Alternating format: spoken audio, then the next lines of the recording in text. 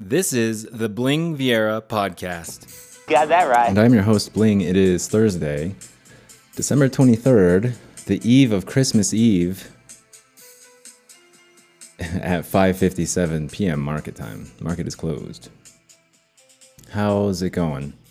How's your trading day? Mine was not fun. It's exhausting. I'm not over it. I still love it, and it's good, but it's a lot of work. I think the most work, though, is like against yourself. It's really true. Greed is such, I don't even know if it's greed. It's like ego. There's a lot of it. Because again, I have like 6 or 7 wins. I can remind myself all day, like, you've had 7 wins. Let's just take a little break here. And I'll still be like, nah, it's different this time. Let me get my 8th win right here. Everything just comes unraveled, falls apart. I have to start over. Most money I've ever made. And it's like the most money I've ever lost. No, I think I've lost more before, but it was a rough week. It was really a bad week. Out of, let's see, 4.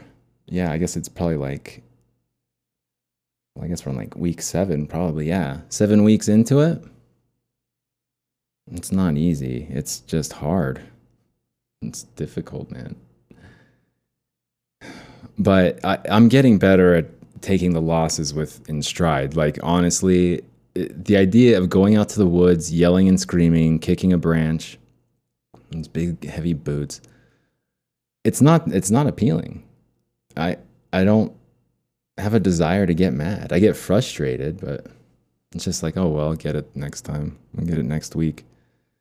But every bad week or every day, every loss, whatever, has a opportunity to what did I do wrong or what could I have done better? And I think in this case, there's not so much right or wrong. It's just what you could have done better. And I always say I just need to be better. I just need to be a better trader. But I was really thinking about it today over the last week. And I was like, okay, what did I do wrong over the last week, or what could I have done better? And the biggest one was just be patient. Like, you needed to be way more patient. You could have sat out this entire week and really missed nothing. And just a few episodes ago, a few podcasts ago, I said, man, this market's at 4,500. And I'm just sad. I'm just kind of bummed out that I missed some of that. And now it's at today's high. The S&P 500, SPX, closed today at 47.2579, up 29 points, up 0.6%. Today's high was 47.4074. The 52-week high, you ask? 47.4383. So we just missed it by 3 points today. Oh, we could have almost had all-time highs again today. I thought I was able to like detach myself from that mentality of, well, it can't go up forever. And the Fed, just blaming the Fed for one of those old guys that just blames the Fed, blames their losses on the Fed. Man, the Fed, though, I'm kind of writing a paper. It's sort of what would you call it? An op-ed? No, it's an opinion piece. Let's put it that way. Maybe I'll show you. I'll probably show you, because it's going to be pretty good. But so far, just glossing over some of the data that I'm looking at and just sort of the direction I want to go with this paper is I want it to be concise. And I was kind of writing it with one like style, like, well, what about inflation? What about it? And it's like, no, I don't want to write it like that. Just write it like factually. And some of the numbers I'm seeing, like from, what was I writing? From the first trading day of 2017 to today, which is basically 5 years, okay? Because January 2022 and January 2017, that's 5 years. So we're 1 month away from January, okay? So from January 2017, first trading day, until today, I think it's 111%.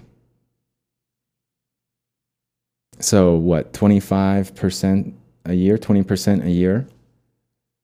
And if you don't get 20% a year, then the Fed comes in and 100% over 5 years. Just the market, just the entire. Now, keep in mind, during this 5 years, we had a president who was it's fun at first to switch things up, but then that last part, those last couple months there, and the last like year and a half, I was like, okay, your opinion, whatever, that's just everybody was so like, the politics became so toxic. Just ruined everything, it seems like. But okay, so 111% over the course of 5 years, a pandemic that we've never experienced before. Yeah, like a faster rate of unemployment than the Great Depression at one point. A faster, steeper decline, whatever, however you want to say it. At one point, yes. Than the Great Depression, yeah. Those stories that you hear about, oh, the markets can do anything. They can go rapidly fluctuate up and down, or just go up 100% every 5 years. Well, is it really every 5 years, though? What other data are you looking at? 2002 to like the last trading day of 2006. So basically 2007. That 5 years, 2002 to 2007, how much did the S&P 500 gain? 2002 to that was before the financial meltdown and everything. I think we did run into some. It was after September 11th, though. A year, yeah. Well, not too far after September 11th, but yeah. September 11th was like 3,000 deaths. You know. Or more than that, but I guess with the World Trade Centers and everybody else, like that's. People didn't really, there wasn't a flux of unemployment, really. I mean, not from a terrorist attack, like, per se, but I guess, yeah, 2002, after September 11th, things kind of fell apart for a little while. Anyway, from 2002 until 2007, 5 years, what was the gain on that one? I think it was 11%. Whoa, that's like 2% a year. Damn. And we're doing 10 times that now. 20% a year. Okay. What about from like the first trading day of 2008 to the last trading day of 2012, another kind of 5 years, right? Yeah. Or I don't know, but it was like minus 11%. The weather outside is frightful. I don't know. I probably should have those numbers up if I'm going to talk about them if I'm going to try to talk about them like I casually know about them, I should probably actually know. Okay, here I go. That is the first trading day of 2007 to the last trading day in 2011. The S&P 500 lost 11%. Holy shit. Do you guys remember 2011, 2012 when the S&P 500 like wasn't doing 2% every year? And surely it wasn't doing 20% every year. Yeah, it was doing like minus 2% a year. Okay, well that's the markets though. 2012 to 2017. How about that 5-year period? Nothing really happened in between there either. And Trump was elected at the end of 2016, in November of 2016. So he wasn't even a factor here. From 2012 to 2016. Any guesses on what the S&P did? Or 2012 to the last day of 2016. So yeah, from 2012 to 2017. I'm just going to make it simple. Any guesses in the back? Yeah. Oh, what was the... Okay, from the first trading day of 2012 to the last trading day of 2016. You need a reminder of what we did from 2017 to today? Okay, from the first trading day of 2017 to today, December 23rd, the S&P 500 has gained 111%.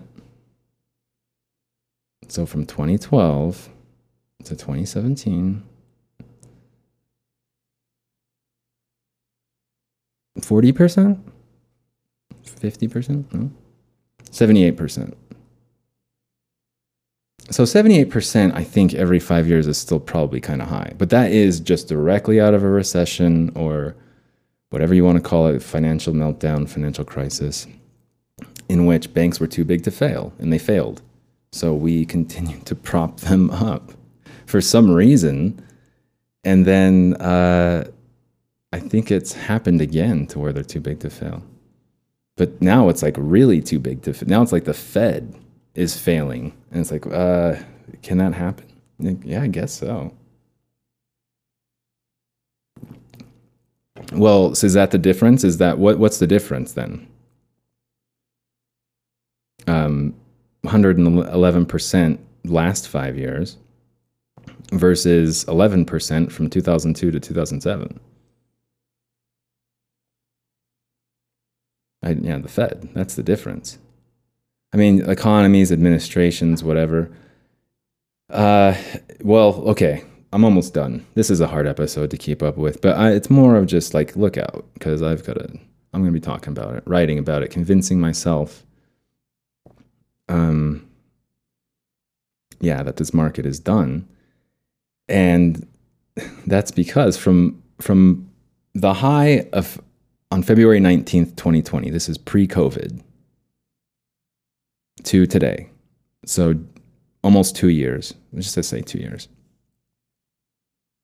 From that high to now, 40%. So like, I don't, 2 years, that's 20% a year still. Yeah, we're right on track for another 100% in another 5 years for your retirement. Inflation, inflation doesn't matter. That's if you're using money. We use just do a lot of like digital stuff, so you don't have to worry. I just buy all my stuff on Amazon.